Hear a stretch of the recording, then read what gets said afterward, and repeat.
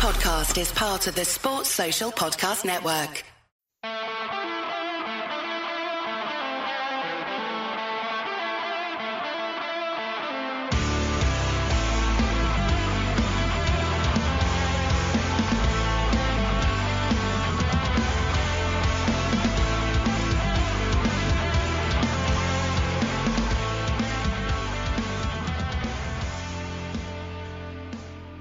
What's good, boys and girls? Two-Footed Podcast on Friday, the 20th of May, brought to you by EPLindex.com and our presenting sponsor, Liberty Shield.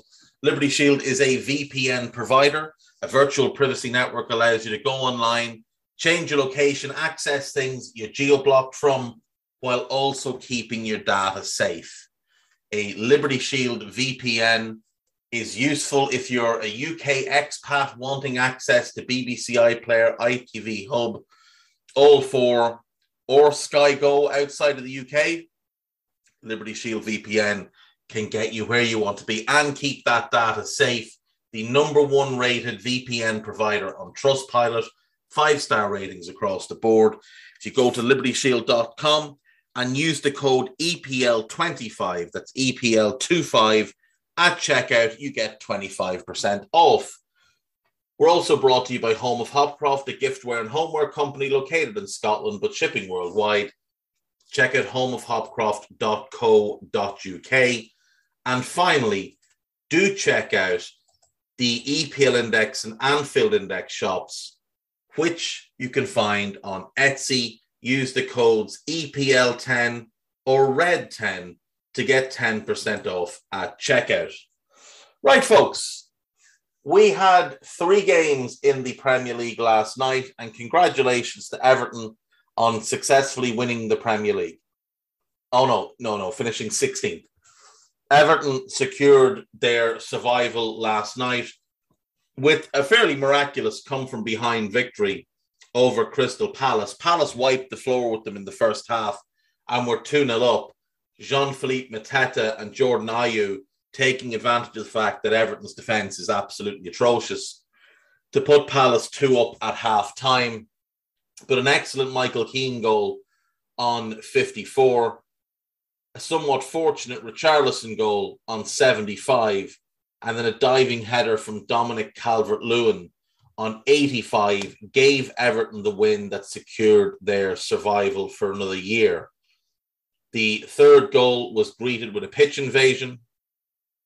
Nothing against the fans. The fans are absolutely right to do what they did, to express their celebration, to express their relief in that manner.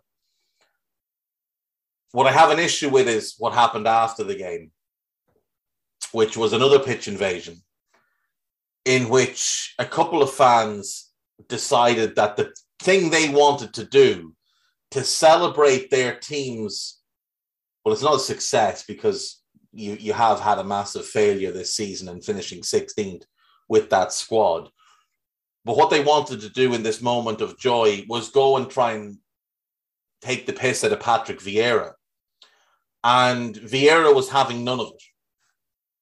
And Vieira gave one of the Everton fans a bit of a kick. The Everton fan then fell over, got up, tried to be a big fella again. He was lucky Vieira didn't punch the head of him, to be quite honest. And after what happened to Billy Sharp in the Nottingham Forest-Sheffield United game, there really needs to be some more accountability against the fans. Players and managers have a right to protect themselves if someone invades the field of play. And we all saw what happened to Jack Grealish years back in the Birmingham City Derby when the Birmingham fan ran on and clocked him around the back of the head. These type of things can't be allowed to take place. And the FA, the Premier League, need to look into pitch invasions, what we can do to stop them, what they can do to stop them, and what punishments should be handed out. Again, no issue with the fans coming on to celebrate and to express their relief, but you can't try it on with a player or a manager, especially not someone like Vieira. Like, Vieira's not some, fragile little flower. Vieira will knock lumps out of you. The chap's an animal. We've also seen, I think last night as well, Port Vale fans attacking a Swindon player, which is just atrocious. So, these type of things need to be dealt with, and maybe some sort of threat of points deduction or whatever, I don't know, in the future. Speaking of points deductions, though, Everton's problems don't necessarily end now that they have secured Premier League football for next season, because having blatantly broken all of the spending rules in the Premier League, there is the possibility, which I'm led to believe is quite a strong possibility, that Everton will start next season with a points deduction. They also face the possibility of not being able to buy anybody this summer, even if they have to make a couple of big sales. You'd imagine Calvert-Lewin and Richarlison will look to go this summer. Neither of them will want to be involved in that sort of mess anymore.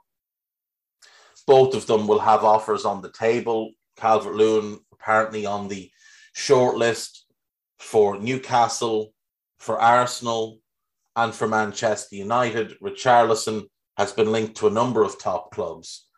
It is possible that Everton could have to sell both of them just to balance their books and not be able to really afford to replace them, and start next season with a points deduction. So we'll wait and see what happens. But either way, congrats to them on staying up.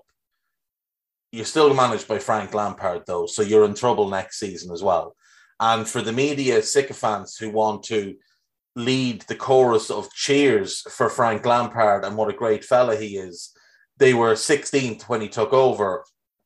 He led them into the relegation fight, and all he has done is put them back where they were when he took over. As with Chelsea, where they were third in Europa League winners, he took them to fourth and then to ninth. Did not do a good job and was rightly sacked. At Derby, he took over a team that finished sixth despite spending a whole load of money and contributing massively to the mess that Derby are in right now. Frank Lampard is not a good football manager. He is the worst manager in the league, and I don't believe it to be close.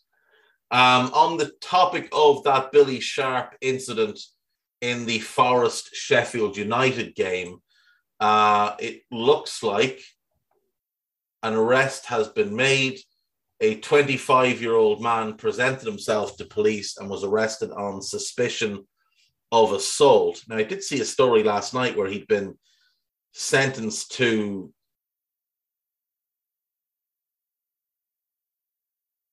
No, I'm wrong. This is on a different incident.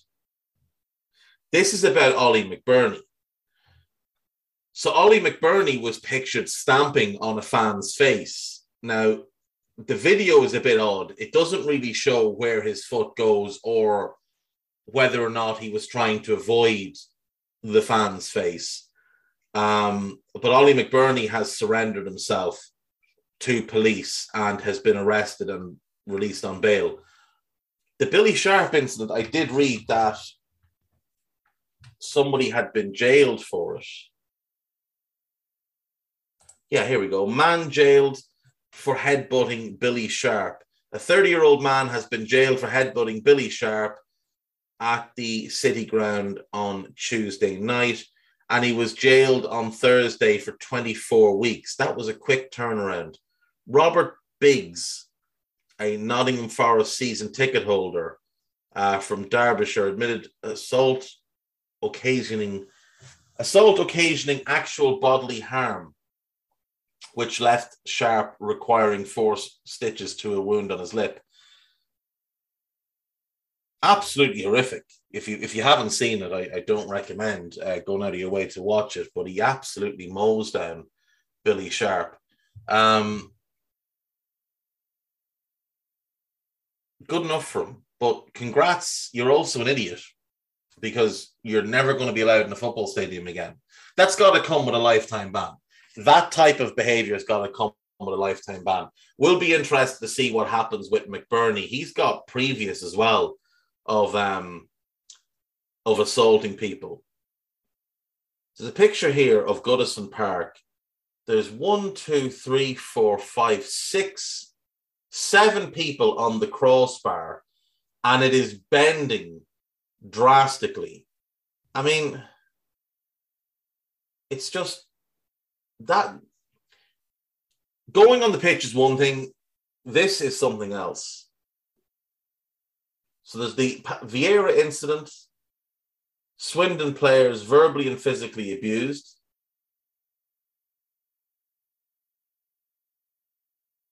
The Mansfield Town game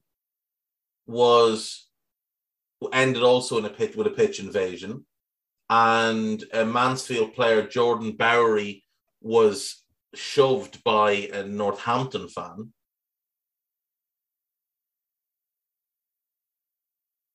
And then obviously the Huddersfield fans ran onto the pitch after their win over Luton as well. Like, this is just becoming far too commonplace. Far, far too commonplace. Especially like the Forest fans, the Huddersfield fans, the Mansfield fans, you haven't won anything. All you've done is qualified for a game. You haven't won anything. Absolute shambles. The Everton fans, I can appreciate just the relief that they're experiencing. The rest of them, they've done nothing. All they've done is won a semi-final. Win the final and then you can celebrate. Also, before I move on, the Everton players should be ashamed of themselves. Celebrating like they'd actually won something, it's embarrassing. And Richarlison piping up and popping back at Jamie Carragher on Twitter. I know Carragher laughed it off, but you were garbage for most of the season. You're a big reason this team was where they were.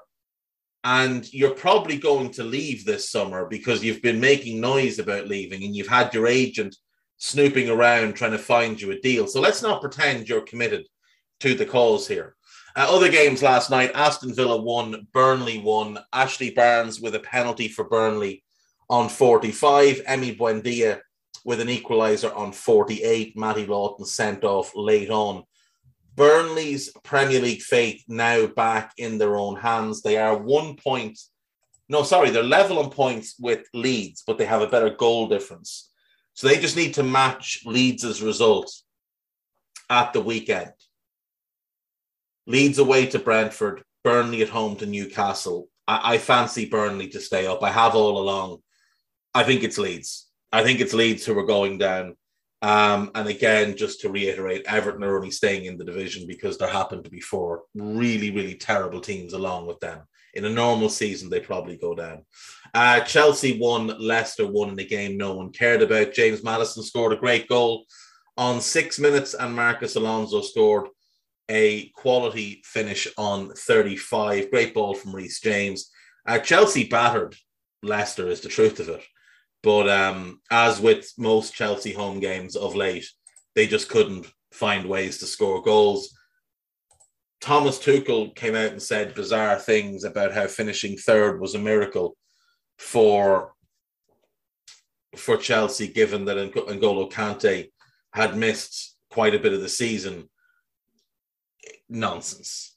Have a look at your squad. Have a look at your squad. You have underperformed this season. You've won nothing. You're 19 points off the top of the table, and your home form is an absolute travesty. So, when Everton have taken more points at home than you, and they're garbage, you need to have a look at yourself.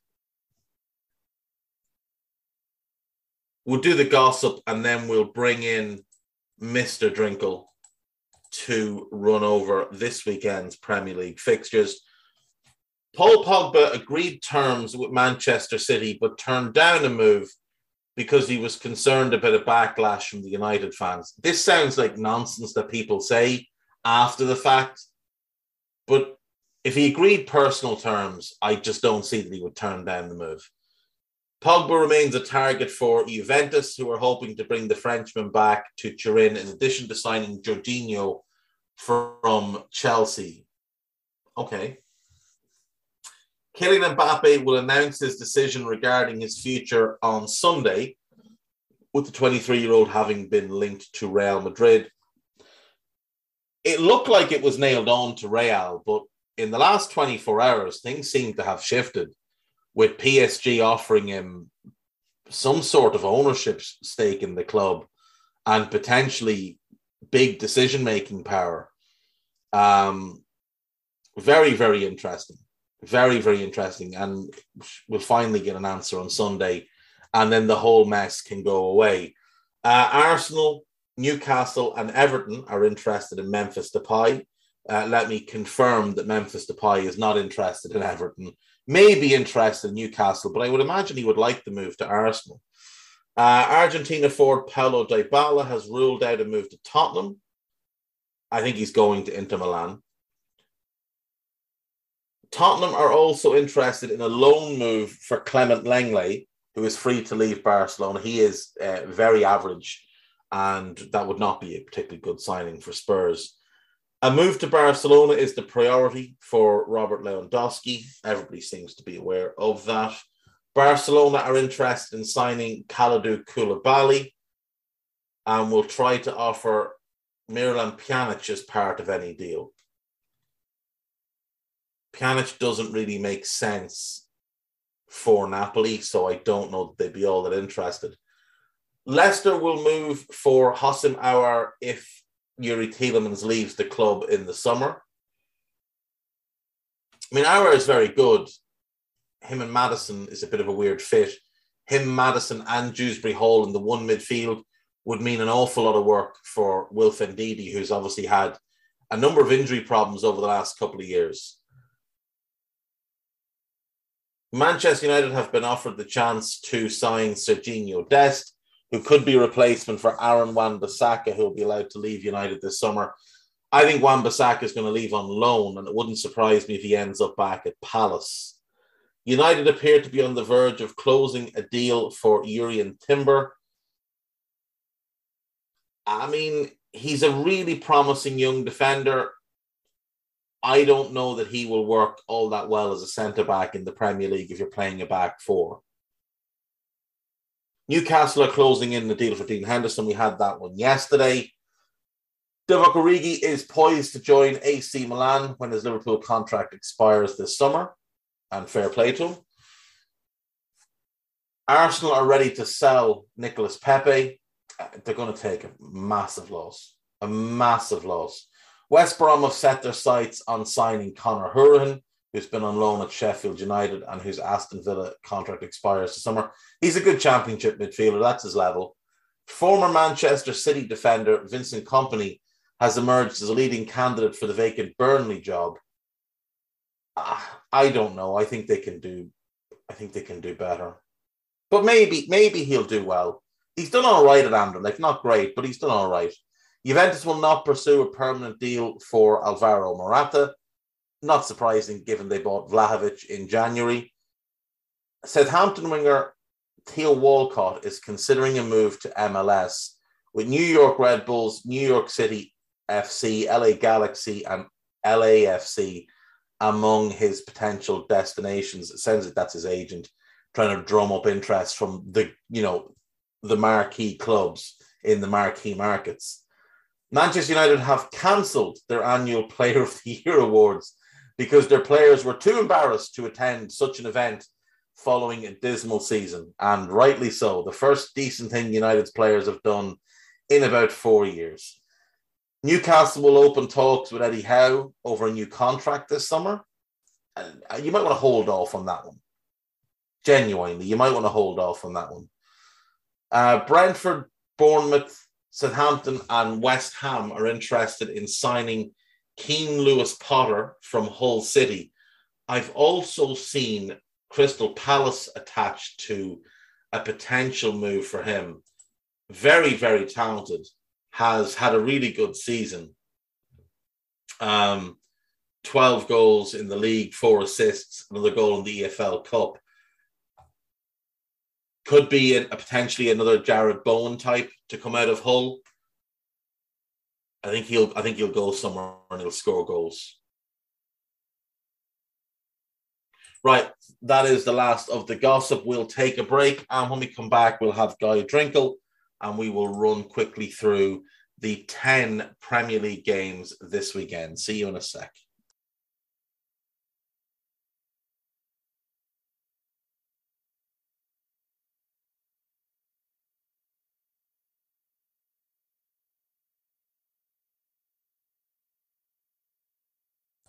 Right, welcome back. So I am joined by Mr. Drinkle. How are you, sir? Nervous about the last game. That's about it, really. Understandable. We have lots to be decided on the final day. So the title is still undecided. Fourth is still undecided, although it looks like it will be Spurs. Sixth is still undecided. Eighth is undecided.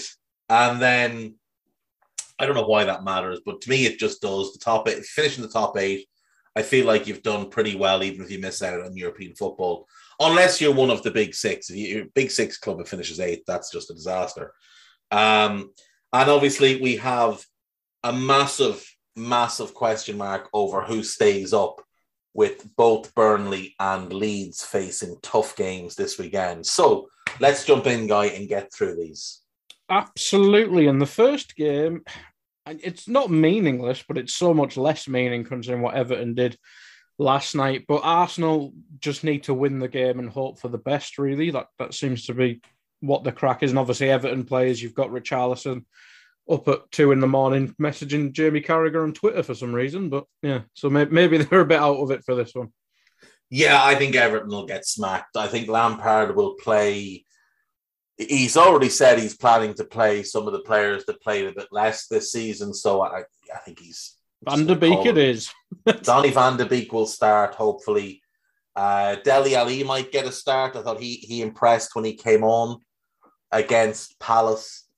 So I think Arsenal will get a comfortable win here. They need the win, obviously, because there's still the possibility that Spurs do a Spurs. Or they could win, 20-0 and hope that Spurs draw against Norwich. But I'm going to go for a 4-0 Arsenal victory. Now, Arsenal do have some players out. Tomiyasu, Partey, Holding, and Tierney. But they should have too much for Everton, who are still missing Patterson, Mina, Delph, Rondon, and Townsend. I'll go 4-0 to the Arsenal.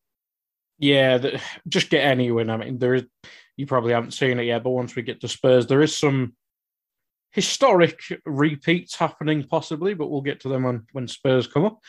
Moving on, now this is actually one that has a lot of meaning. Brentford against Leeds. Brentford, since Eriksen's came in, they've been a team transformed. I can't remember where they were, but they were quite high in the points total since his debut, I think it is. But Leeds, their goal difference is what's keeping them in the relegation zone. It is at the minute. How have you mind 20 more less goal difference than Burnley? That's insane. That's what happens when you concede 78 goals in a Premier League season. Jesus. But this game's huge. This game is massive for Leeds, and unfortunately for Leeds, they are running into a Brentford team that are playing very well. Now, there is the possibility that Brentford are on the beach in this game, nothing really to play for. Though they could finish in the top half, that is still a possibility for them. And I saw Ivan Toney mention that possibility. So maybe that is something that internally they have set as a target. If Leeds hadn't lost Calvin Phillips for 3 months, I don't think they'd be in the relegation mix. I think his injury was so big for them. And unfortunately, I think it's what's put them down. Now, going into this game, no Roberts. Bamford, they're hopeful will be available.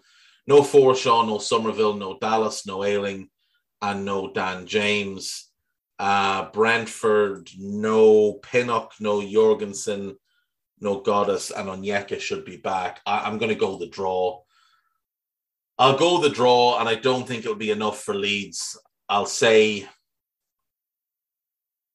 I'll say 2-2. I mean, if Bamford's even 50% fit, you just got to throw him in. You do. You have to throw him in. This is probably the last game for Leeds for a couple of these players like Rafinha and like Calvin Phillips. And I think they'll want to go out with a bit of pride. So I can see them putting on a decent performance. But, like you said, Brentford with Eriksen are just a very different team. He makes that midfield really tick. Him with Norgard and Janelt really has the right balance. Do you think he'll stay at Brentford?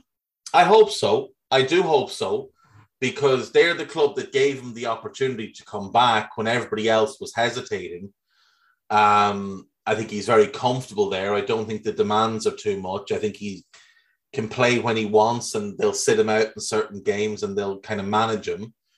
And I think if he stays there, he's at any other club, he's just another player. At Brentford, he's the greatest player they've ever had.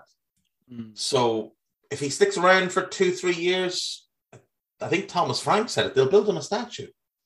Like, he'll be the greatest player Brentford ever had. And do you reckon Spurs, I think Spurs would be the one out of the top 6 that might take him back in that case? But I wonder. Yeah, I do wonder, because obviously he's still got the relationship with Son and with Kane. And that Conte. Front four with the three of them and Dele was outstanding. Conte managed him at Inter, and he was part of a successful title-winning team. But I don't know.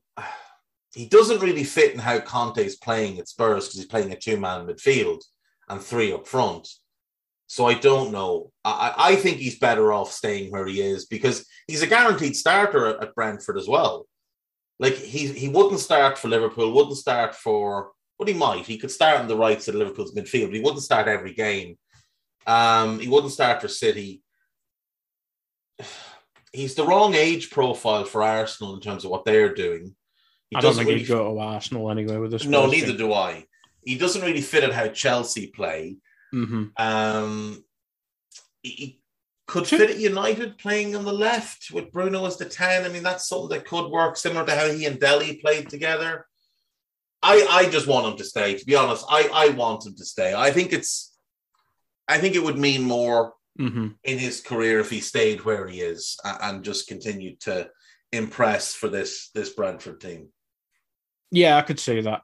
Chelsea might be an interesting one, because they do have to rebuild their entire team, so he might be a cheap option for them, but we'll see. But yeah, I agree with that. I hope he does stay at Brentford, because it just Brentford were already quite interesting with Tony and that, and a few other players that are brought through, especially early on in the season, like Janelt and stuff like that. But Eriksen, he just makes it such a... Oh God, I was going to say a relevant team. That sounds such a big-headed Liverpool fan thing to say, but just more intrigue about Brentford when they were already quite interesting to begin with, if that makes sense. Yeah, they're more fun as well. Yeah. Like, anytime you get to watch an old-school playmaker type, the type of guy who... Like, there's not many left in the game of that pure playmaker, pass-first type of player. On this, did you see Mesut Ozil linked with Hull City? That would be one of the strangest transfers in the history of the game. I would watch Hull just for that. I would watch Hull every game. If he signs, I'll watch every single Hull City game. I might even buy a jersey. We'll move to Hull.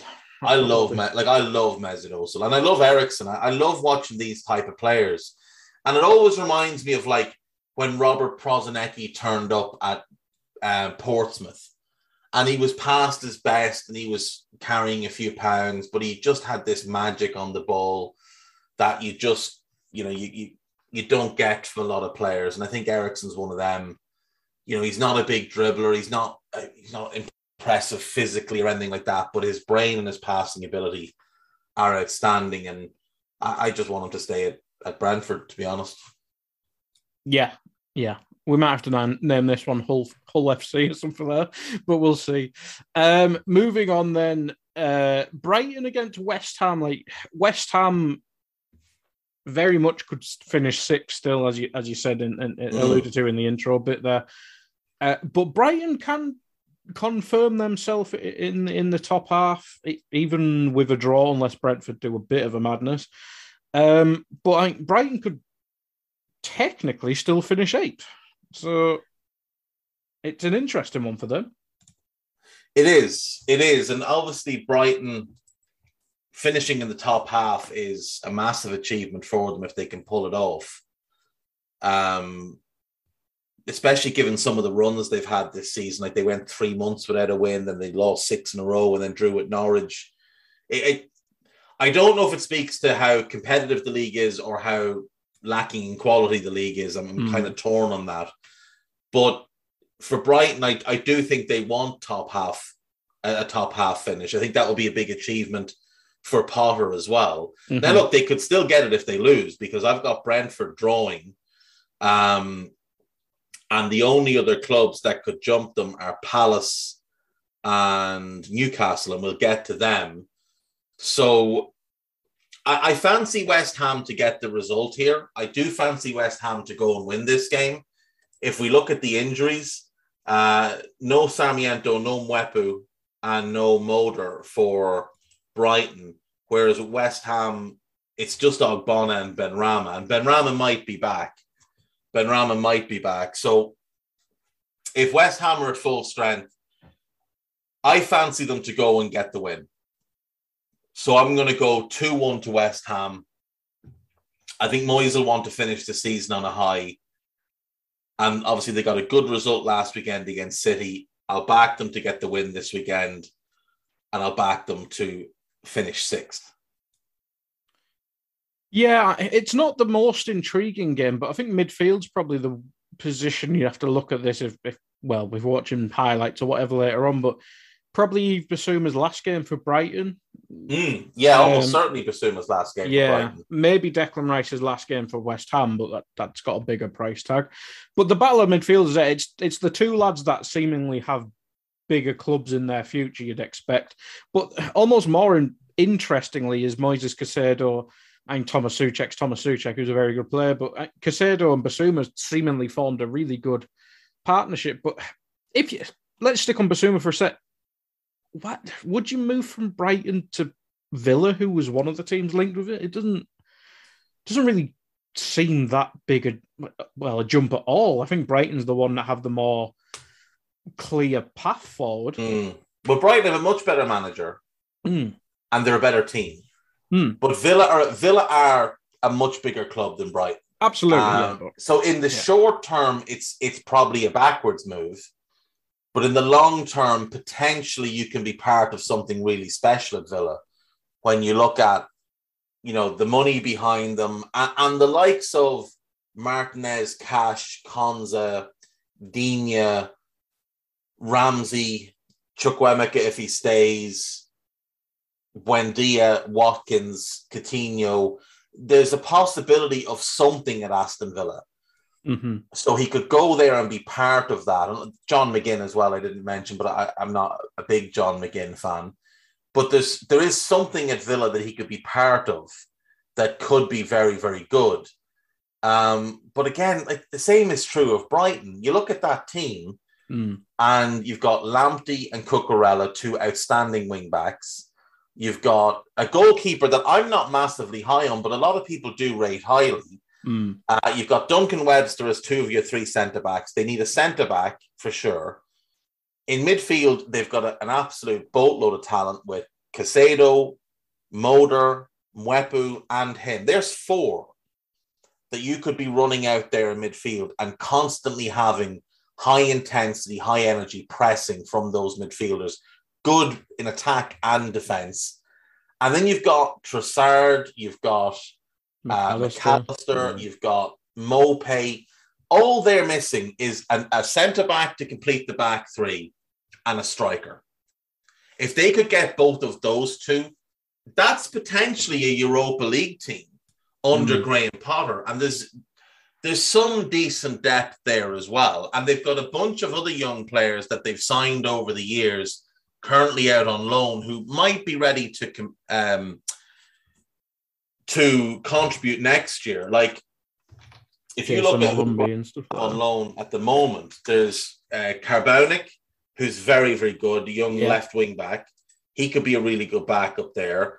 You've got Andy Zakiri, who's on loan at Augsburg, talented player. Kasper Kozlowski is absolutely outstanding. The one they just signed, yeah.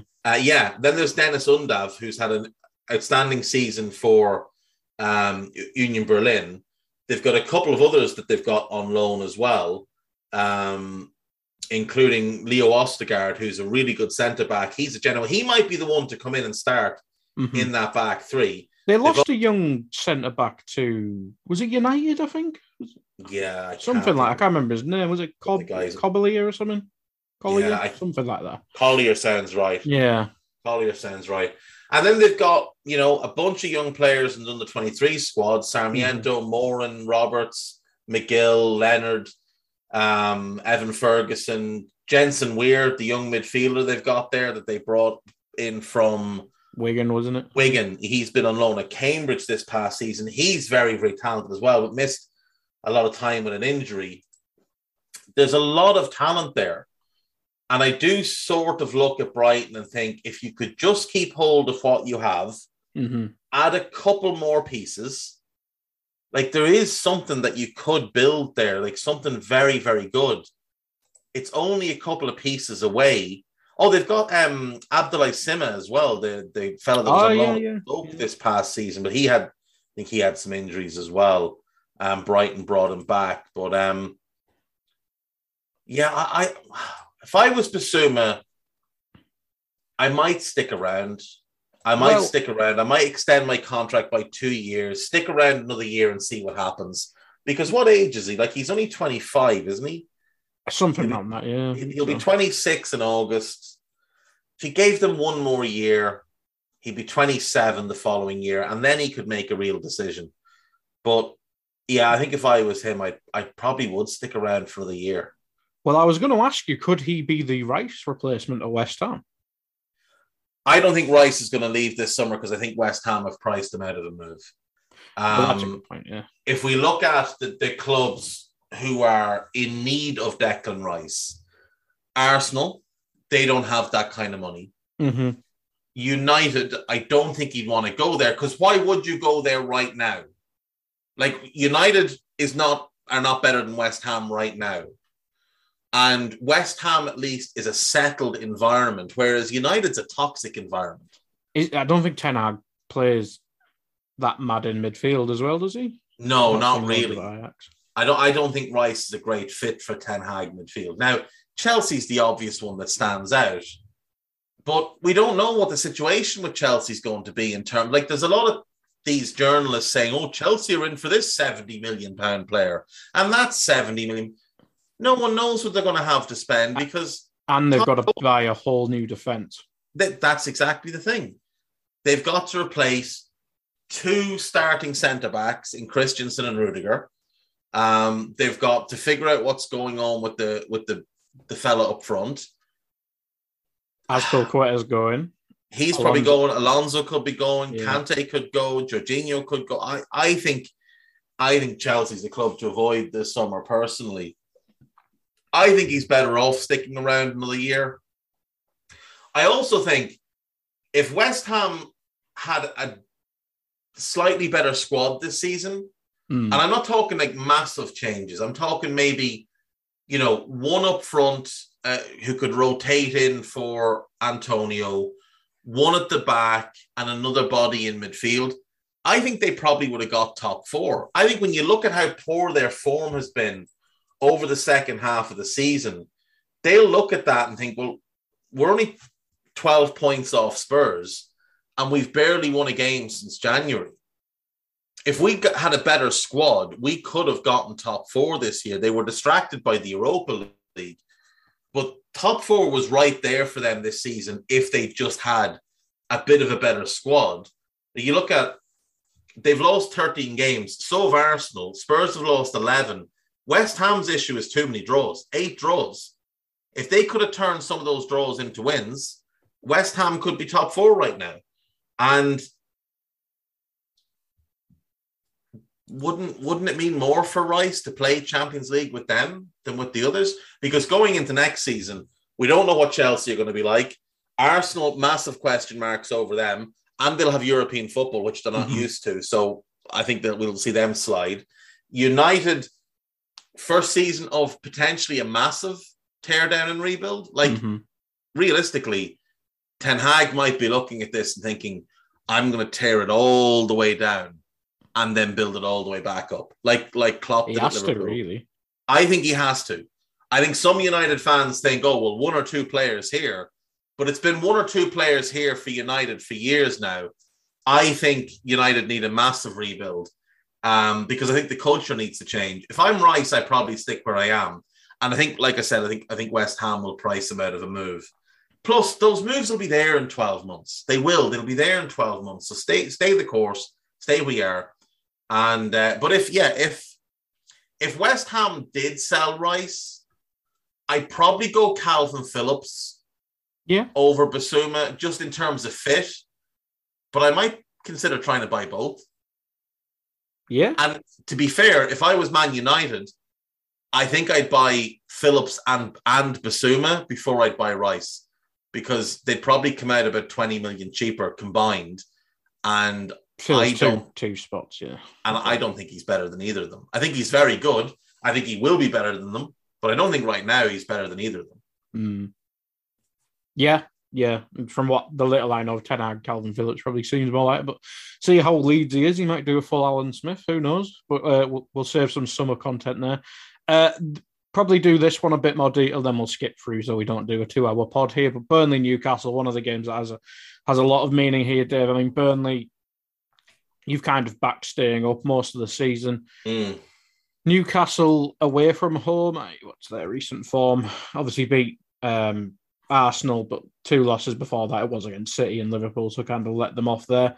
But Newcastle, we know the crack by now. They've been really good under Eddie Howe, especially since January. But Burnley need this. And you said Leeds would probably draw at best earlier on. A draw here seems like money to me. Yeah, I mean, look, like I said, if all Burnley need to do is match the Leeds results, so if they get a draw, they stay up. Newcastle are coming into this game with a lot of injury issues. Chris Wood is a doubt. Fabian Schär is probably out. Ryan Fraser's a doubt. Shelby's out. Willock's out. Manquillo's out. Lewis and Hayden are out. They're safe. I think they might have had their last hurrah for this season in the Arsenal game. Burnley, they're hopeful that Ben Mee will be back. Westwood is out. Goodmanson is out. Vidra, Peters, and Loughton will all be out. But I think Burnley will get a win here. I'm going to go 1-0 to Burnley. I think it's going to be an ugly game of football. I think Burnley will survive. I think Leeds are going down. Yeah, it'd be a shame for Leeds, really. But yeah, it kind of feels that way. Moving on then to Chelsea against Watford. This might come off a bit strong, but I think this is an embarrassing season for both these teams.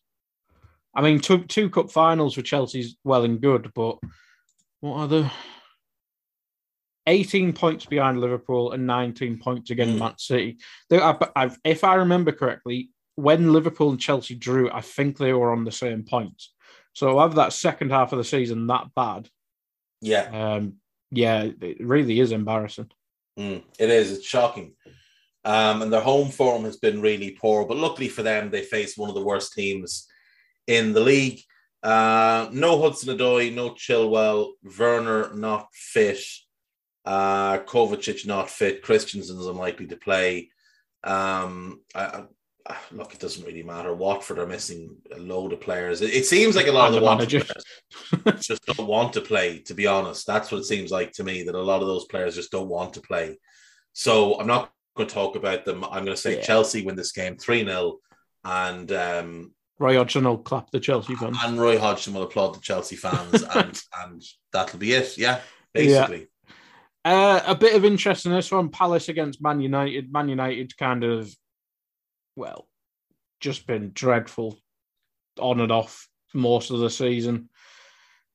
Ten Hag's apparently going to be there for the last game. There was all rumours he might have taken over the last game and stuff like that. I doubt it'd make a difference because, as we said on the the right bit.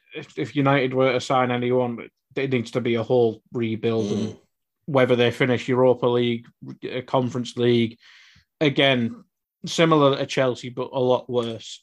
It's an embarrassing season for a team that was pictured by many. I don't think anyone on this podcast or on today's podcast said we're going to be in the title challenge, and not even get top four or be in consideration of top four in the last 4 weeks. It's an embarrassing season. It is. It's the worst season they've ever had in the Premier League. They're going to finish with the lowest ever points total. I don't think they're going to break the 60-point barrier. I have this one down as a draw. I'm going to go 1-1. Now, I do wonder if perhaps after last night, we see Palace come out wanting to prove a point because their second half performance was a bit of an embarrassment. Mm-hmm. United doesn't look like Luke Shaw will be back, but Rashford and Sancho could be back. Bailly is back. Pogba's done. And obviously Mason Greenwood is out. For Palace, no MacArthur, no Tompkins, no Elise, no Ferguson. I'll go 2-2. I think it'll be a fairly crappy game with a lot of sloppy play. United can't defend. I think Palace will cause them some problems, but United have Cristiano, and where would they be without his goals this season? So yeah, I think he scores 1. I think someone else will score, and I think we'll get a 2-2. I'll go 2-2, and United to finish 7th, Palace to finish 12th. I think that's about right. I don't know. If Palace don't finish 13th, I think the world might implode or something like that. I think that's possible. That might be in the contract. It is. Next up then, Leicester against Southampton. The 9-0 game or 9-1, whatever it was. I think it was 0. From years back. Maybe Southampton do an Uno reverse and win this 9-0. Who knows? They probably won't because they've been dreadful for ages now. Yeah. Apart from Nathan Redmond, they've been atrocious. But this is a weird Southampton team. And this is the type of game where no one expects them to get anything and they get something. Now, Leicester, Tielemans is unlikely to play.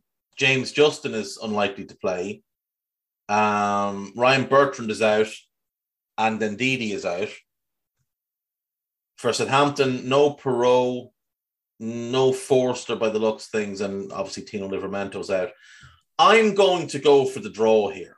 I'm going to go 1-1.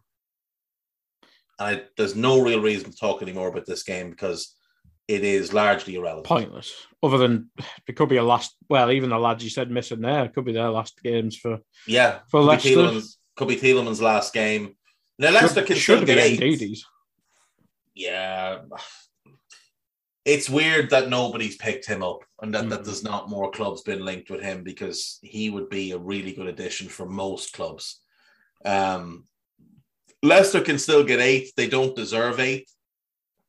So I'm going to back them to get a draw and finish 9th. Yeah, absolutely. Now we have to basically talk about these next 2 games in tandem, and that's Liverpool, Wolves and Man City against Aston Villa. Now, all logic aside, it's probably both teams will win nervy but comfortably in the end. Do you know what? Let's do the other games. What have we got? We've got those. No, I think it's just Norwich Spurs. Yeah, so let's do Norwich Spurs first, right? And just get it out of the way. Right. Spurs are going to win this game. They're going to win it comfortably. They go into the game with no Tanganga. Romero's a major doubt, which is a blow for them. No Doherty, no Reguilon, no Skip.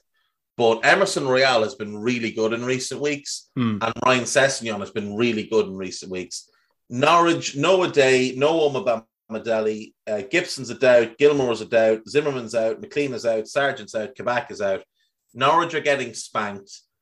I'm going 4-0 to Spurs. I think they will comfortably wrap up their top 4 finish, and that's that one done. Now, Dave, there is interest in this one. Right, go on. Because there might be food poisoning gate again at Spurs. Well, Harry Kane is ill, apparently, and Gary Lineker said there might be food poisoning in the camp, but what's his name, Alistair Gold, I think he said it's not food poisoning.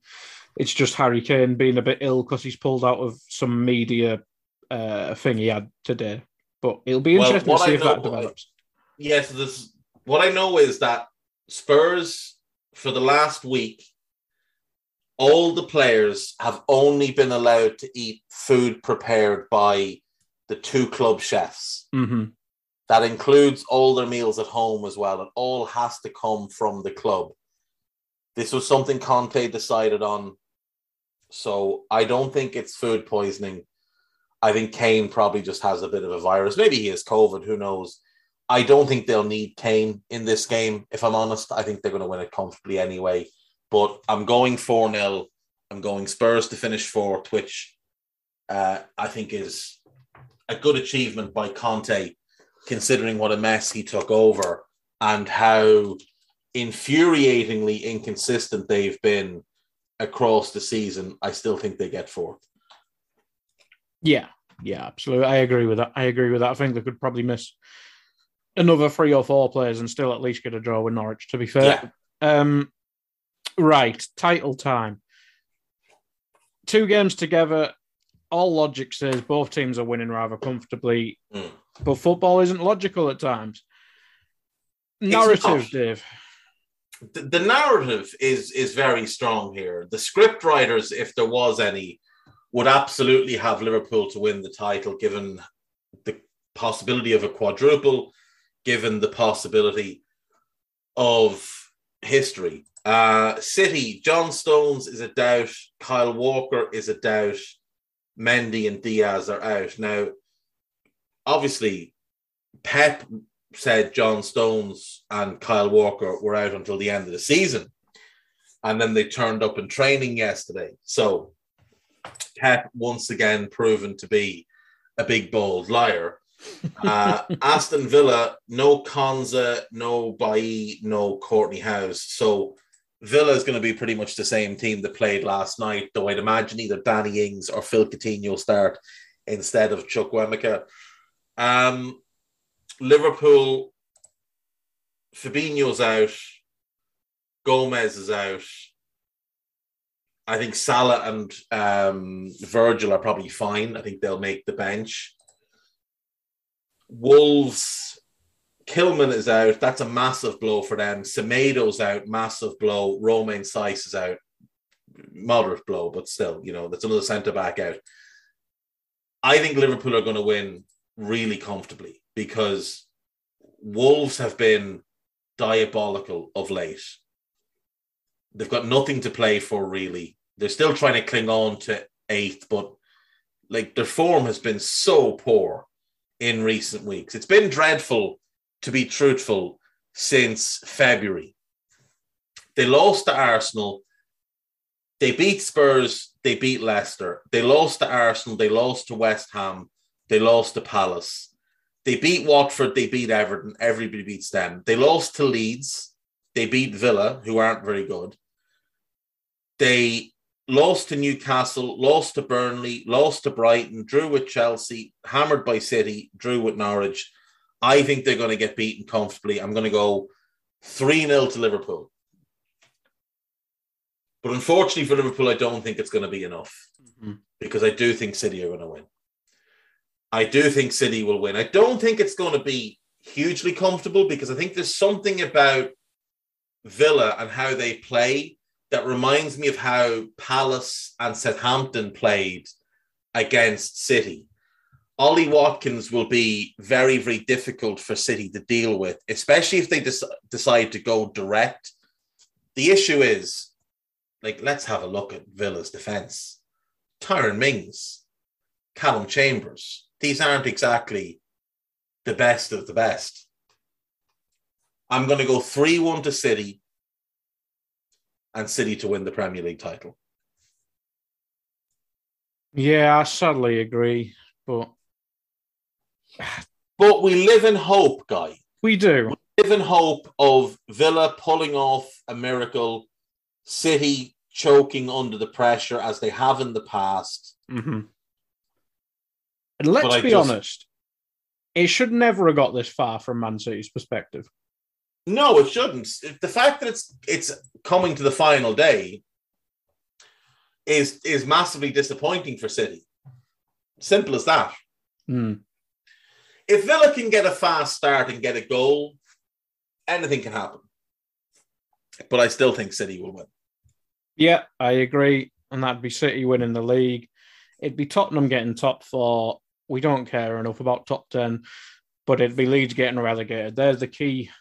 And West Ham finishing 6th and United going into the Conference League, which is just hilarious. Funny. Yeah, that would be it. So we'd end up with City, Liverpool, Chelsea, Tottenham, Arsenal, West Ham, United, Wolves, Leicester, Brighton, Brentford, Palace, Newcastle, Villa, Southampton, Everton, Burnley, Leeds, Watford, and Norwich. That will be the final Premier League table if these work out. Now, Mark Lawrenson, after more than 20 years, legendary BBC football pundit, Mark Lawrenson is making his final set of predictions this weekend. He has done 8,000 predictions since 2000. He's done his final ones. So let's see. Let's see what he's gone for. So he hasn't gone up against anyone this weekend. It's just him. He is picking Arsenal to beat Everton 2-1. He's picking Brentford to beat Leeds 2-1.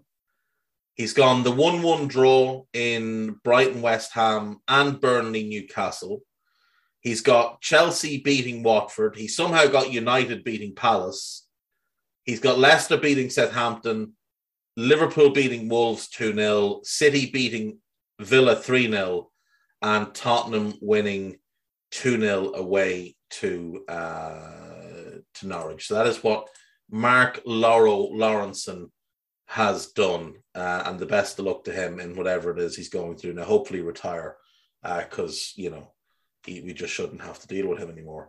Right, that is us for this week. That is us for the Premier League season. We will, of course, be back Monday, but that is the last Premier League predictions of the season. And we thank you, as always, for listening, and we'll see you next week. Enjoy your weekends. Bye-bye.